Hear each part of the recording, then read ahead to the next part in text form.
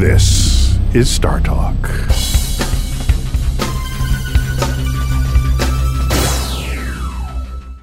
Hello and welcome everyone to Star Talk All-Stars. I'm your all-star host of the evening, Carolyn Porco. I'm a planetary scientist, which means I love planets. I'm the leader of the imaging science team on the Cassini mission, presently in orbit around Saturn, and a veteran imaging scientist of that fabled mission Voyager to the outer solar system in the 1980s. Joining me as my comedic co-host is Star Talk veteran, the very funny Chuck Nice. That remains to be seen. Yes. Thanks for being here today. Not so Thanks nice. for being here today, Chuck. Last time we did this, you were such a champ. You came here and did 2 shows, and you had a cold and the flu. Yes, I had the flu. And you're okay today. You know what? I'm not contagious. Okay. So we are in much better position. Okay, because today we have a very special guest with us, and that is Sean Ono Lennon. Welcome, Sean. Hello. Howdy, good to be here. You are here. Thanks for having me. I made it. You made it. In the humidity. As I like to say, if you were alive and alert during the 1960s, and it would be forgivable if you weren't either, you will certainly recognize Sean's last 2 names. Yes, he is the son of John Lennon and Yoko Ono, and I know what you're all thinking, but that is not why I invited him here today. He is, of course, a musician and has been for decades, right? That's correct. Yes. He's just completed a tour with his new band called the Claypool Lennon Delirium, which is fronted by both Sean and Les Claypool. Most people will know Les as the lead guy in Primus, right? Primus. Right. Primus, yeah. Referred to on Wikipedia, I'm sorry I had to do this, as a funk metal band. Is that an accurate description? You know, it's good enough for now. Okay. Wait around 10 minutes, it'll change. Yeah. But actually, none of that is why Sean is here today. He's here because I noticed, as I followed him on Twitter, that he's a serious, I called him badass, science groupie. He pays attention to what's going on in all sorts of arenas like planetary exploration and cosmology, artificial intelligence, technology, the search for extraterrestrial intelligence, and on it goes. He even wears glasses. That makes him official. And there's no prescription in them. Yeah. It's just for effect. It's just for effect. I know. Well, looking this good isn't that easy. It takes a while. And I found he was enamored with Saturn, which was cool by me. And in fact, when he was a teenager, he painted a painting of Saturn that he recently sent me, which I think was adorable. And through all of this in the last few months and lots of email exchanges and discussions, I found him to have a really incisive intelligence, a gentle soul, and he's a staunch feminist to boot. So I thought he'd be perfect to have on Star Talk. Thank you. Anyway, it's a delight to have you. I'm really excited to be here, guys. Okay. I'm excited to have you. Okay, so there's so much we could talk about, but I wanted to begin with this.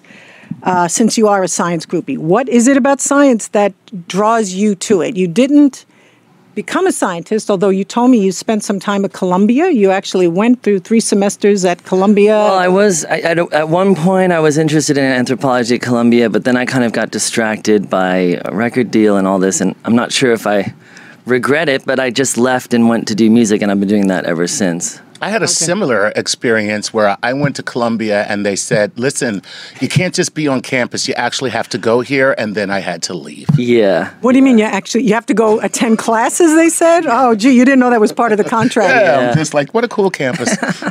Okay.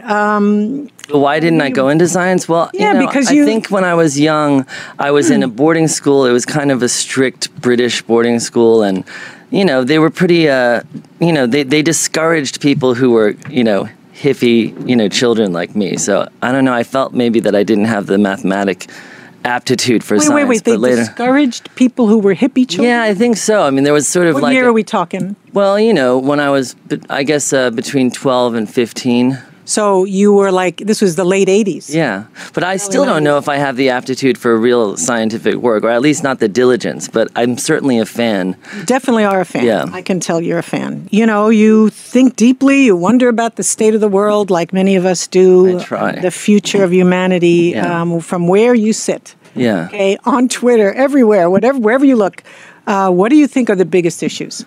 Yeah, well, I think we've all been really concerned recently, and I mean, everyone that I know at least, with the state of the world. I mean, politically, and, environmentally.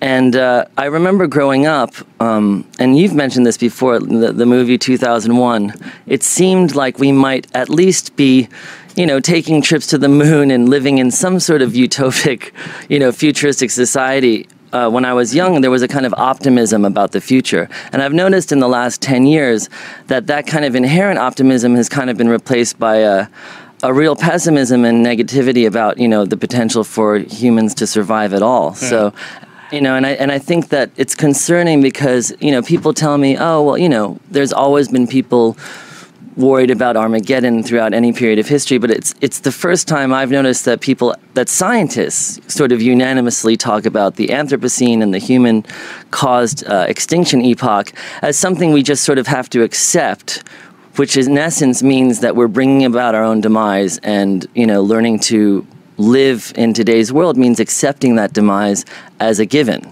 Well, I don't know that I'm hearing scientists say this, but it's interesting that you think you're hearing them say that we have to accept it. I think the role that scientists are playing is to illuminate the facts that... No, of course, I agree with you, but the term Anthropocene means human-caused extinction epoch, and so if that's real, which essentially I feel... Means it's an epic... Does it mean that that's a foregone conclusion, or does it mean that we have that potential? Because I think the Anthropocene age that we live in shows that we're on the precipice, that we can definitely bring about our own demise, but that it's up to us whether or not that happens. Well, but hold it. I don't think it means. I don't think it means. The term means that we are going to bring about our own demise. The way it just means that we are in a period of geological history now where humans are an effect. Global effect. An effect, right? Yeah, a major effect. But it's not. When you say, Carolyn, that all those effects are pretty bad, and that's why the assumption is we're going to bring about our own demise. Well, but also, aren't the epochs distinguished by extinctions? Not all of them. I don't think the boundaries are all that way. No. I think basically... Some of them have right. been... But I think certainly it's more, like one species becomes more dominant after that. Isn't that true? I forget. Maybe you know more about this than I do, but I'm the comedian. Please do not look at me. Yeah. Well, either way, I'm not saying that everyone agrees about what the Anthropocene is. But I just mean that I'm hearing more and more legitimized scientists say that, humans aren't going to make it. You know why? Because we are facing absolutely out of control, unprecedented problems. Right. Yeah. It's one thing to be depressed that you're not going to, have the job you want by the time you die, or, any number of things we all get depressed about. But when you start being depressed, as I am, and I think there's a word for it, I'm sorry, I don't know, when you're actually depressed about the state of the world and not about, your lover leaving you. Yeah. And it's not a neuroses. Right. To think that, I thought like 2001 was horrible because you just wouldn't think a building like that buildings would have planes flying into them and they would go away. Right. You live in New York, right? Yeah, I was New York here. Skyline changed like that. Yeah. Suddenly, things are not immutable. Sure, but in my mother's generation, that happened to Tokyo. And so it's arguable that the world has...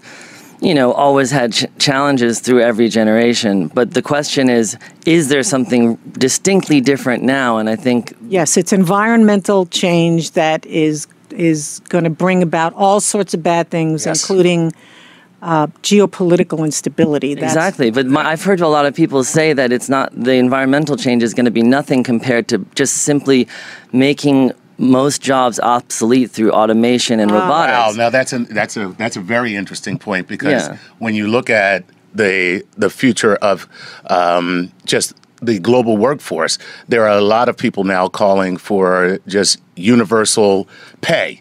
Where you just pay people to be, so that as a means of getting rid of poverty, because we're going to have a huge increase in the amount of poverty globally because of automation. It's hard to anticipate what's going to happen, but even when I go to the airport now and they force you to use the robotic kiosk, I remember the woman was like, "You got to go use it." She was kind of rude to me, and I was like, "Well, wouldn't you prefer you help me? Because these robots are displacing hundreds of people employed in your Did you buy it? field." You're one of them, lady. Yeah, and I was like, why are you so happy about, promoting the use of My these goodness. robots that are replacing you? And she didn't even know what I was talking about. But Poor thing. I do find it ironic, that these kinds of automation are being sort of, forced upon us when we do have a choice. We can still employ people to, work at the airport. But, so I think that's just the beginning of it. But who knows how many jobs could be misplaced by automation. And the potential for the division between the rich and the poor is so great. I mean, we think it's bad now, but it could be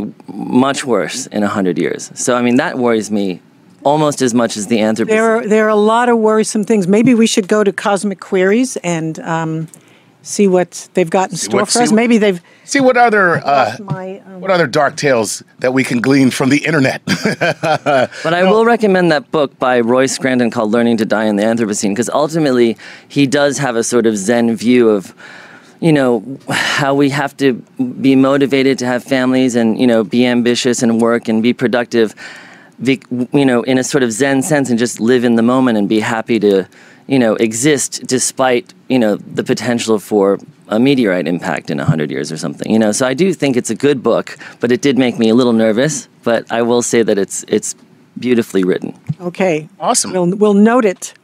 Well, we have queries from all over the internet, whether it's Facebook or Twitter or Instagram or you name it, where people have written their questions to you guys on all of these things that we just talked about and more. So why don't we take our first one, which is from Patreon, a Patreon patron. And for those of you who don't know, if you support us on Patreon financially, we give you precedent.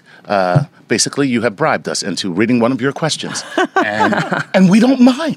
We'll admit that. So this is from Nick Sazafransky. Okay, Nick, I hope I got it right. All right. Close, yeah, I'm sure Nick that's close. Sazafransky says this. With the Earth adding leap days to the calendar every 4 years, and Carolyn, this is probably more you than... I'm Here we worried go. already. Are you ready? Are we as human beings moving our perception of the seasons backwards? Or is the hotter temperatures later in the year due to climate change?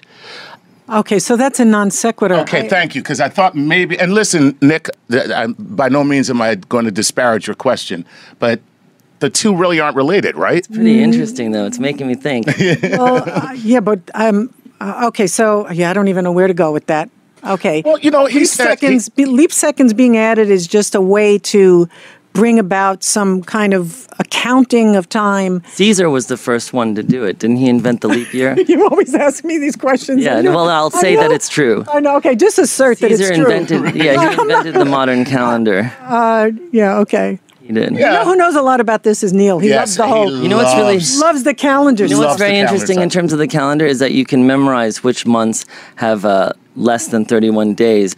If you start with January as F on a piano keyboard, and then the sharps F sharp, G sharp, and A sharp are the less than 31 day months, and it actually corresponds what, all F the is way up. January? And all the 12 notes correspond exactly to the numbers of days in each month. Oh my God. That's pretty cool. Ooh, It is that's cool. weird. I like it. Okay, but starting with F. F is January? Yes, F would be January, I am going to learn to read music just so I can put that to work in my life. and then C would be I December. like, 30 days has September, April, June, and November. All That's the rest harder of to 31. remember for me as a musician because the piano keyboard's in my head. All right. But it's interesting that it corresponds. I mean, I think this is an interesting segue to the intersection between art and science because, the diatonic scale was started by Pythagoras. I told you, the we wouldn't have any geometer. trouble with this guy.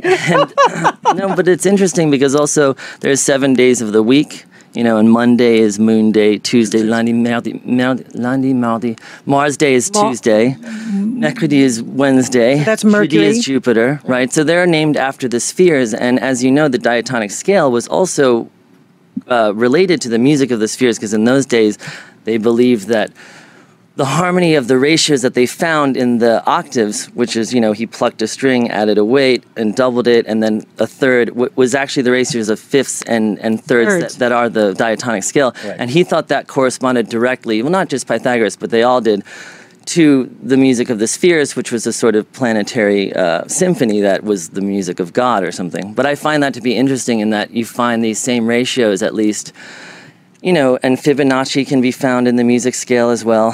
Are you talking about the golden mean, which I think Yeah. is the coolest thing? The Greeks used the golden mean. Yeah, exactly. Right. So there are these sort of mathematical connections between music and math. And I actually this morning I was trying to think about the topic of what is the influence of science on art, and I was actually trying to figure out, well, when actually was the separation of science and art? Because I think early on, I mean, if you think about Babylonians, Egyptians, even Greeks, art and science were totally intertwined, and I think it was probably Is that right? Yeah, Is of that course. right? Yeah, of course, because mathematicians were musicians and music was made by a mathematician.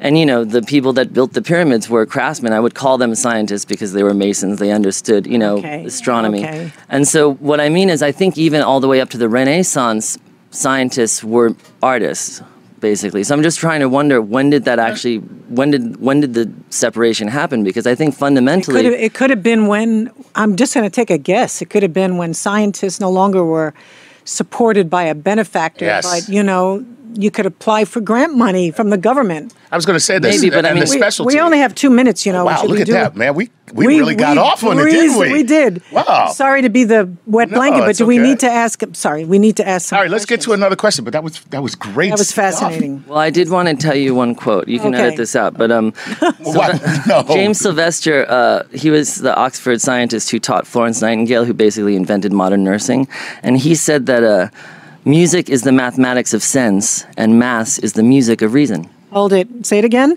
Music is the mathematics of sense. Yes, and mathematics is the music of reason.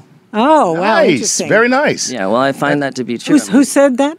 His name is James Sylvester. He was the Oxford like that. scientist who was the tutor for Florence Nightingale, who invented modern I love nursing in the Victorian era. There's a beautiful reciprocity there that works wonderfully. I like that. All right, we're almost out of time, so I'm gonna We get are. one. 1 minute and We got 1 50. minute, so I'm gonna get one that Carolyn, that maybe you can knock out for us in a minute. Let's hope. Okay, here we go.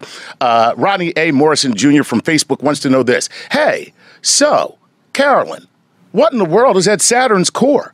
Could it be some kind of dense liquid that's not molten, or is it just boring old rocky material? Thanks a lot. It's boring old rocky material. Is it Saturn really? has a boring old rocky core. And then it's got a thick outer layer where you go from atmosphere to,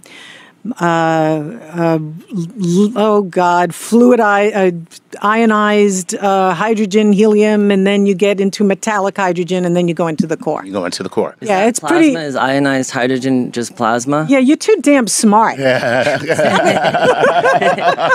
at what point will the... I don't understand why you didn't become a scientist. But at one Okay, we point- wait a minute. Sorry. Stop right here. We have to take a short break, but we'll be Okay. back shortly. And I need a break too. Talking more science here on Star Talk All Stars.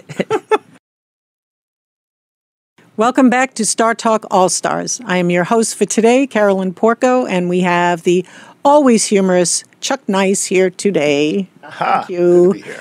As well as our less humorous? our in-studio guest who regards himself as less humorous, but I don't, science groupie and musician Sean Lennon. So thank you both for Howdy. being here. And we're Howdy. finding out that Sean is extremely science literate, like to Let's not exaggerate. And well-informed. Well-informed, Super man. cool, Just man. Googling under the table. Okay, well, Wouldn't that be hilarious though? If you had like a little phone right here. Yeah, exactly. I'm like, well, I think it was actually 13 atoms in aluminum. so we were talking about, the Anthropocene and all the awful things that are happening, climate change and All the good stuff. great inequities, all the things that really are concerning people today, and they come with a bigger punch than usual because they really seem like catastrophic, right? Yeah.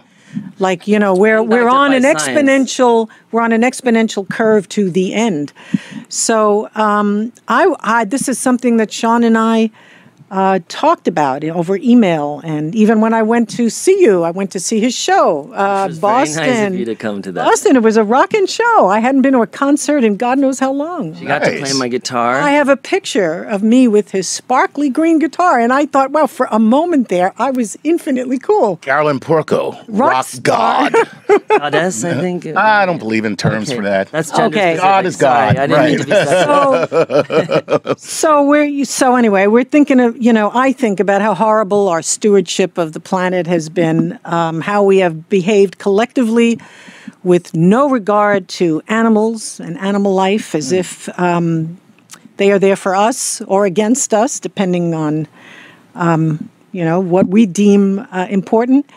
And even if we can find optimism in technological achievements and progress that comes from that, I wonder, our fundamental nature seems to be angel and devil together in the same package. And it seems to be to our evolutionary advantage to kill, or at least regard with great suspicion, everything that is alien to us and to protect our own. Will we ever be able to get beyond this? Is anything on the planet Earth really alien to us, though? That's an interesting question. Well, no. In fact, and I love when I'm talking to people or on Twitter, I always love to talk about anything we show on Twitter, an animal, a bug, anybody. It's another Earthling. Right. It's really just let's reset the perception. But this is a serious question. It's we have both. Both are the reason why we have become so successful, right? We kill things that let our genetic material advance into the future. Is that going to be the thing that kills us? How can we be optimistic? Where is there that we can find? Aren't there examples? There's so many examples in nature of sustainable systems, though. That's the thing. So I feel like we could easily benefit from natural resources without destroying them. Because there are a lot of examples in nature where it's a symbiotic relationship where, the bacteria symbiosis are happy to, live in our gut. Right. And without them, we would die. We're happy to give them ice cream, you know what I mean? So I feel like it's possible to have a sustainable society. But what I really want to ask you is, how do you feel about the potential of, this is the kind of stuff that I'm sure your audience likes to hear about anyway. Everyone's talking about colonizing Mars, like Elon Musk is talking about getting there. If we can't even terraform Arizona, what are the chances of us terraforming a planet that has no magnetic field, no continental drift? No protection from, the radiation of the sun, and we can't even, terraform Arizona. So I don't really see what the realistic, thinking is there. This is how I view this whole topic. First of all, I'm a big fan of human exploration, that is, as opposed to robotic. I'm a big fan of both. I think they go hand in hand. There's a place for both. Or like glove to glove. Glove, yeah, exactly.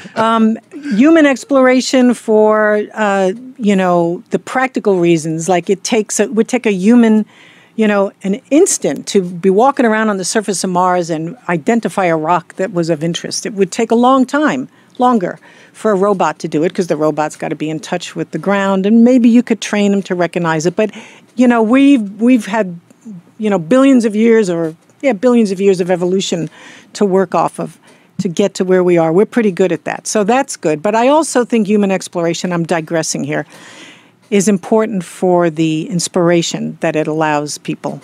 Seeing someone do something that is on the very edge of what is humanly possible. Mm-hmm. Yeah. But I don't think that people should be thinking we're going to take 7 billion people or 9 billion people and move them to Mars.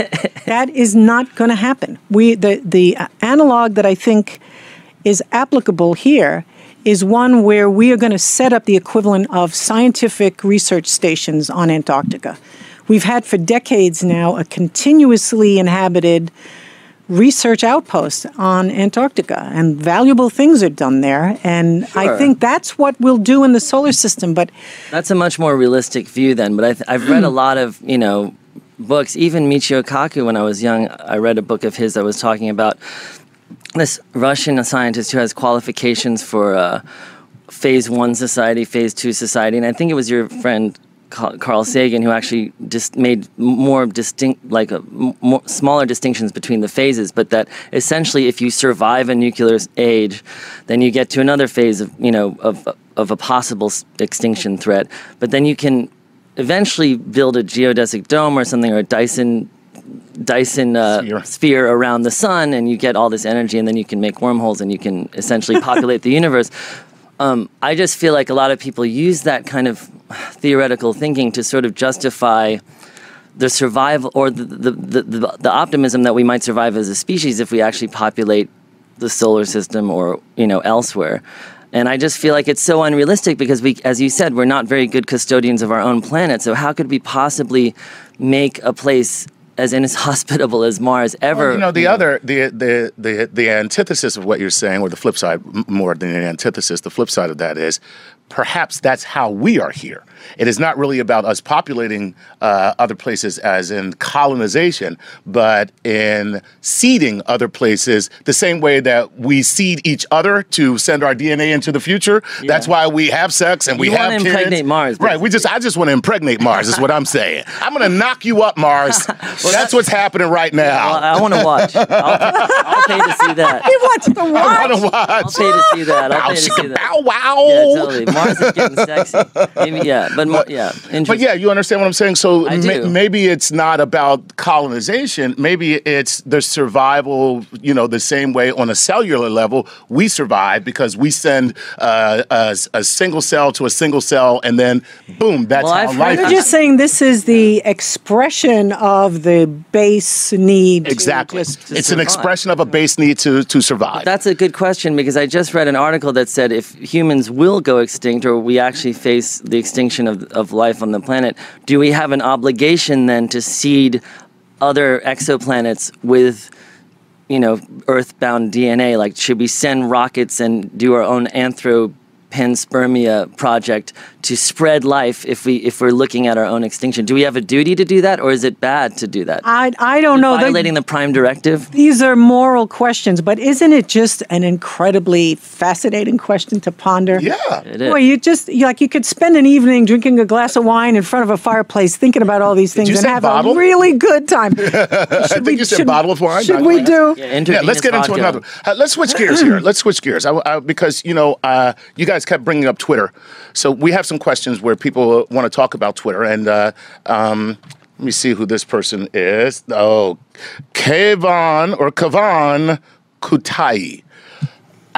That's all right. Don't apologize. You gave it your best shot. I could. I think these people are sending me fake names just so I can struggle. I swear. That's right. Okay. People call me Seon every day. So every day. I get Seon. Seon. I do. Okay. So here's what Kavan wants to know. Social media has a representation for disseminating false and misleading information. But since people are also being exposed to the collective knowledge, wisdom, education, and expertise of other users, aren't they getting a more stimulating and meaningful experience than they would from just watching or reading news about by more traditional means? So, is that collective knowledge that is represented on a base like Twitter or Facebook, is that greater? Or is it more harmful in that you could have more people just believing wrong stuff? Well, it's the yin and yang of everything. But it's not. The older I've gotten, the more I realize just about everything you can think of has a good side and a bad side. To me, the good side of Twitter is that, first of all, you are accessing the knowledge of lots of people that you wouldn't otherwise have access to. It's out there. Yeah. Sometimes I've sent things out on Twitter and I realize, oh my God, that's wrong. I'm sorry, I just hit the send button. 3 seconds later, someone's back and saying, that's not right. I've got smart people following me. That's great. It's also great that it bypasses the what's the word here? The guardians of the news. Yeah. The standard. The standard gatekeepers. The gatekeepers. Aren't we finding the regular news media are just... It's all sensational. It's tabloid now. It's tabloid. Really sad. They are doing it for profits. Right. They're not doing it to convey accurate information. This whole business of setting up a false equivalence between someone who's knowledgeable, someone who doesn't know jack, right, but just for the sake of making it look like they're having a reasonable discussion. It looks like it's an intellectual tennis match, and it's not. So I like that about social media a lot. But the downside is that you're also accessing people who have no self-control, and they don't really know how to engage in logical, reasoned discussion, and they think the purpose of Twitter is just to let it all hang out, meaning their anger, even if it's misdirected. Well, I've been contemplating the ugliness of Twitter, a lot recently because I'm pretty active on Twitter.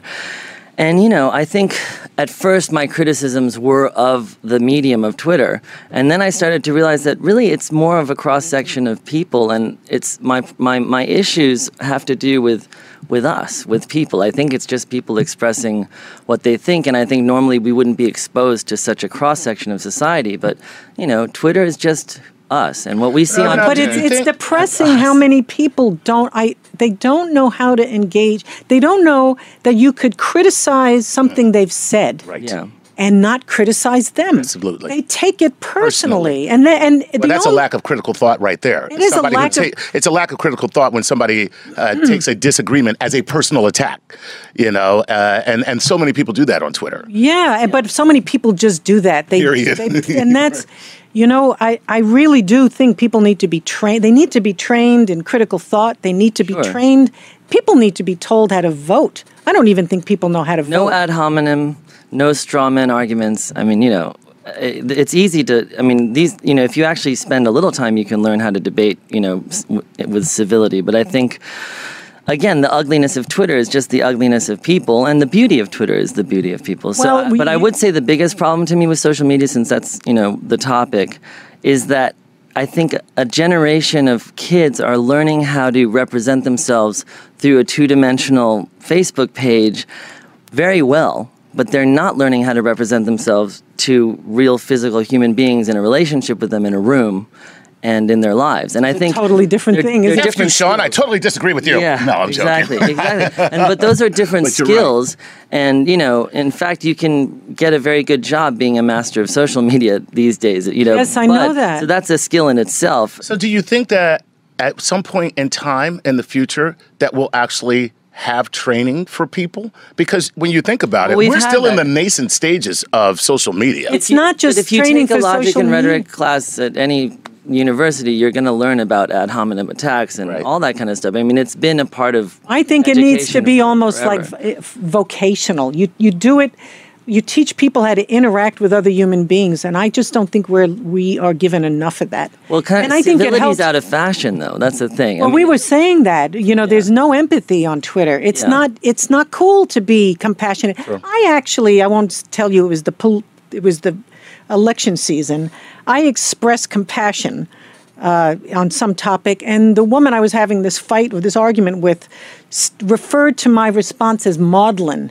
Because I actually expressed, You said something nice. I said something. You said something that held compassion. Should we take another question because we're getting to the end of this Maudlin's segment? a good vocabulary word, though, kids. Yes. Absolutely. All right, here we go. Let's go to Josefa Larry from Facebook. Yeah, that was an easy one. Yeah, it was an easy one, right? Okay. Art has evolved through time, incorporating scientific advancements at every step. So maybe in the future, is it possible that animations or visual effects that we see now may be considered a form of primitive, inspiring art? Oh, of course. So, that's kind of like a no-brainer. I think so. Well, I think they're more talking about like the work that you do with your visual imaging. Do you look at that as an art form as well? Oh, I do. Do you understand? I think that was the one thing I did as the leader of the imaging team. I'll speak for myself. I didn't want to do what other people who came before me had done. Mm-hmm. With the images that we were collecting, I wanted to do something different, just to kind of add my mark. And I was always very disappointed. Oh, we have to go. No, it's okay. Go ahead. Finish your point. No, seriously. I was always very disappointed with the way, for example, not to criticize because the Voyager project was like the best thing that ever happened to me and I think ever happened to anybody. But I just thought they didn't treat the images as well as they should have. They didn't present them as beautifully as they could have. It was all, get the science out. We're just making pictures for the public because we got it. We have a press conference coming up and we have to do it. Sure. No, that's fascinating. Okay. I want this to be the mechanism that takes the public along for the ride. That's awesome. So we spent a lot of time. I spent a lot of time thinking about how to present the pictures, how to get the colors right, and so on. Self-portrait through the rings of Saturn was such a beautiful classic. My mom is a big fan of that photo. I know, and I loved it.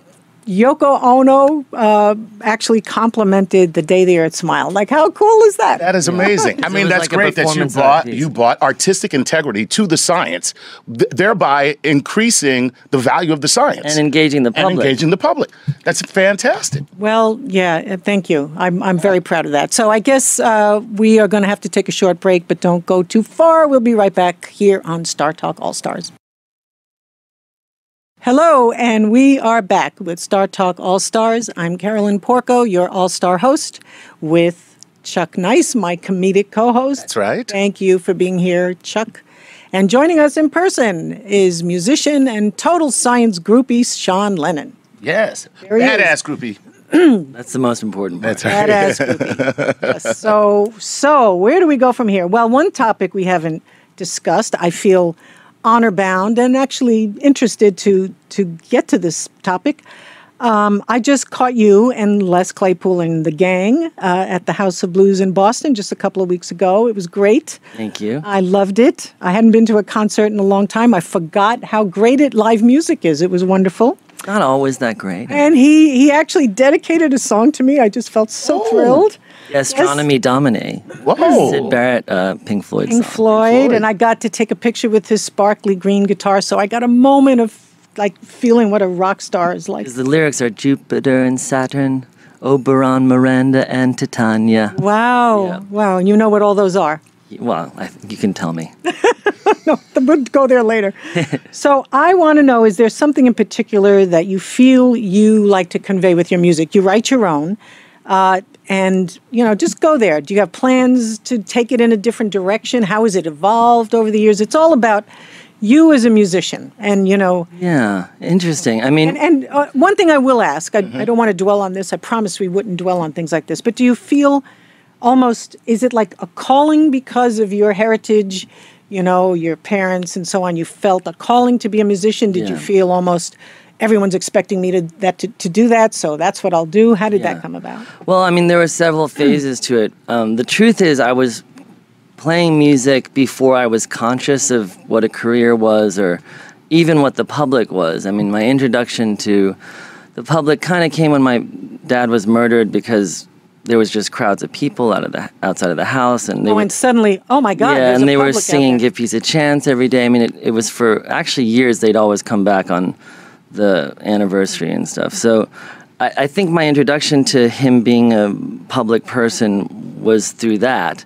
And I remember learning to play his songs on the piano when I was very young. Very young Kind being. of as a way of, 5, 6. 5, Yeah. wow. Kind of as a way of feeling like I was, getting closer to him, Yeah. especially after he'd passed away. It was a way of me sort of communing with him or getting a piece of him back, learning Sure. music. Sure, I can So by see the that. time it came to think about what is your career, I'd already kind of been doing music, and that's why I left school, was to pursue music, because it started taking over my life. So it was never really a choice for me.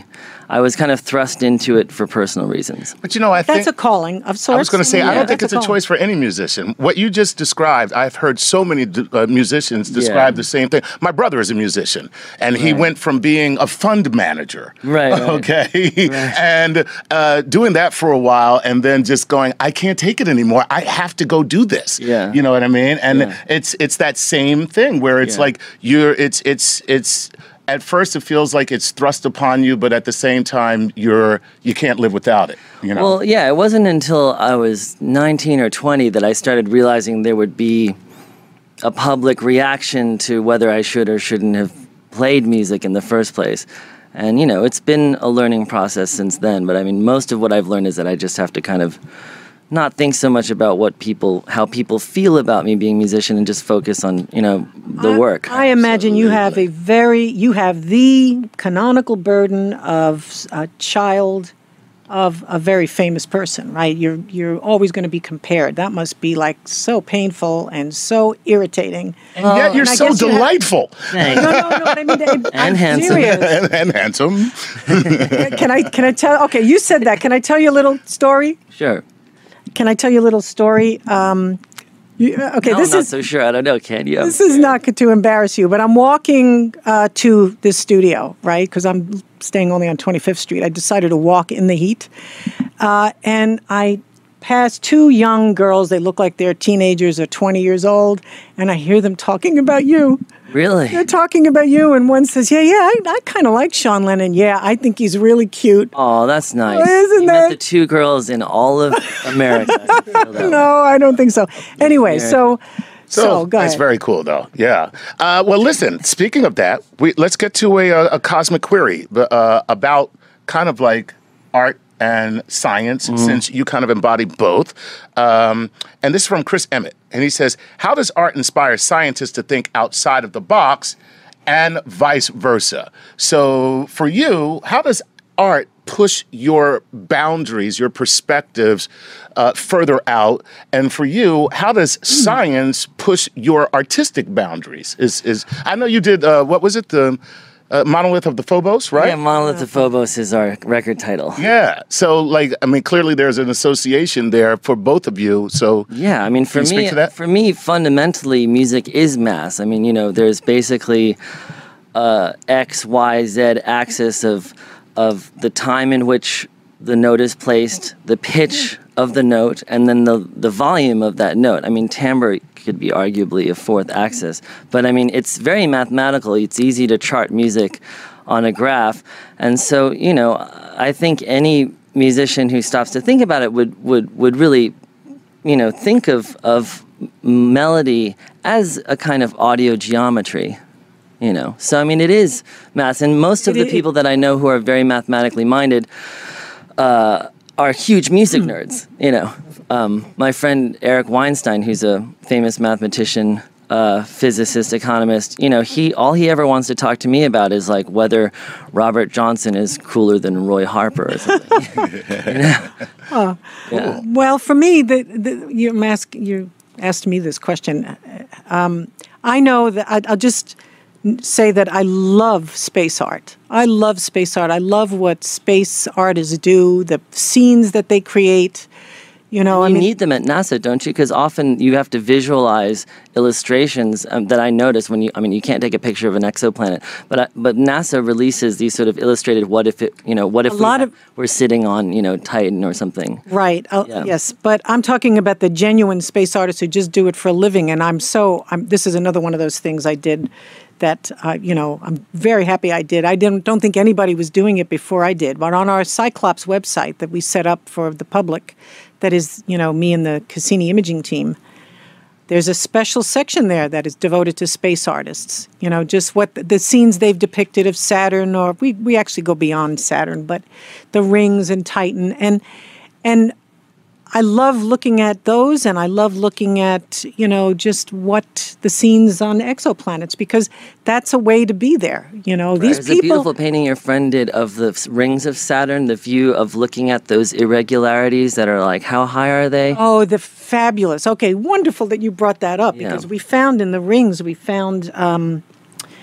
this incredible thing. I mean, the rings are only 30 feet thick. Okay. Right? That's They're so wide. They're bigger than the Earth, much bigger, right? I mean, they would fit in from end to end between the Earth and the Moon. Yeah, Wow. exactly. So I love, and then we found on the edge of the B ring, and we also found thin. a similar thing on the edge of a gap in the outer A ring. We found these mountainous waves of rubble that extend 2 and 3 miles high. Because of the resonance with the moons, right?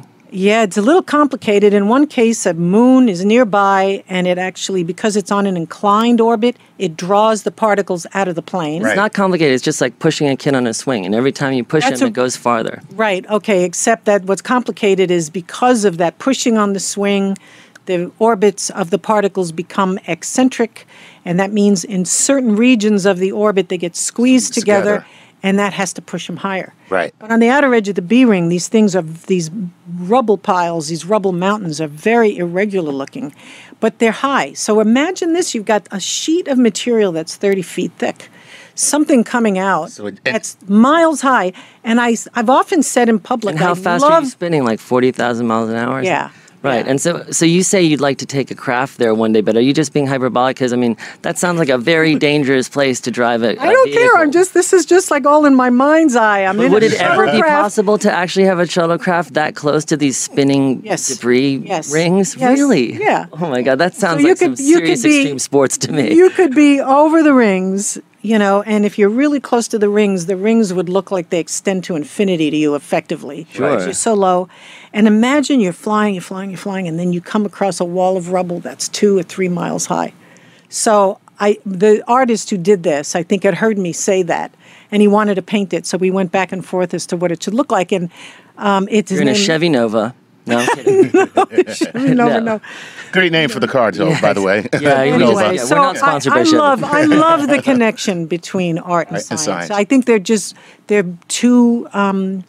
They're just like two products of the human soul and mind. So lightning round. Da Vinci's a perfect example of someone who could be a scientist and an artist kind of at the same time. The confluence of engineering and art in his brain was amazing. And it's not only that, I think they derive from the same wellspring, the same kind of deep soul that loves to, wants to make, this is how it is for me, wants to make a connection with the natural world. I mean, a deep, like almost high priestess kind of connection. Yeah. And science is the only way to do it, and music is, shouldn't say the only, but music is another. Right. Well, I think that's why music is beautiful, because we recognize harmonies, which are, harmonic geometries that are, the same reason that numbers describing the universe can have their own beauty to them. And I think it's exactly the same thing. Absolutely. All right. Speaking of beauties, let's get to the rest of our questions. We're going to move to a lightning round right now. Okay. I hope I do this right. As many questions in as possible in the short period of time remaining. Okay. Make them good. So here we go. Let's make them good. Here we go. This is from Michael Wojitas, who says, do you see how virtual reality and augmented reality can influence art and architecture? Do I see It already has, with very ugly buildings in Germany. Okay. Bing! There we go. John Allen would like to know this. Do you think that social media spreads more misinformation than information is a net gain or loss for our understanding of science? It's impossible to measure. Come on. It's either and, not either or. Ooh, both and. Good, I like that. I was going to say the same thing. It's going to be a wash. It's a wash. There you go. Boom. Let's move on to David Connolly. David Connolly from Facebook would like to know this. The oceans are expanding, so maybe we should consider returning to the water. Under the sea. That'll take too long, so let's just stay landlubbers. Didn't dolphins return to the water after being a pig-like mammal? Well, yeah, they still breathe air. Hey, okay, let's go to Stephen B., who comes to us from Twitter, who says this. Hi, Carolyn. What would be the social and religious impacts of the discovery of a more advanced alien civilization? Oh, my God. Catastrophic. It would confirm all of religion. No, I'm kidding. It wouldn't. I don't think it would. It would end world peace. Why do they have to be more evolved than us? I mean, just even equals or early hominids. No, but I think the person is getting to the issue, like, would we be so freaked out we'd run for cover? Right? Yeah. It would be great. I hope I live to see it. Me too. Great answer. Amen. There you go. This is Saladamian from Instagram, would like to know this. Do you think that social medias are getting or making people dumb? Oh, what? What? What is it?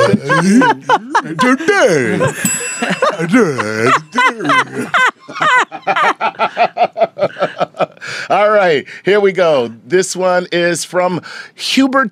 I am not even trying. I'm not trying. I'm sorry. It's Hubert. Togafrost, whatever. He wants to know this. Do you consider cheating to use technology to create arts? This is for both of you.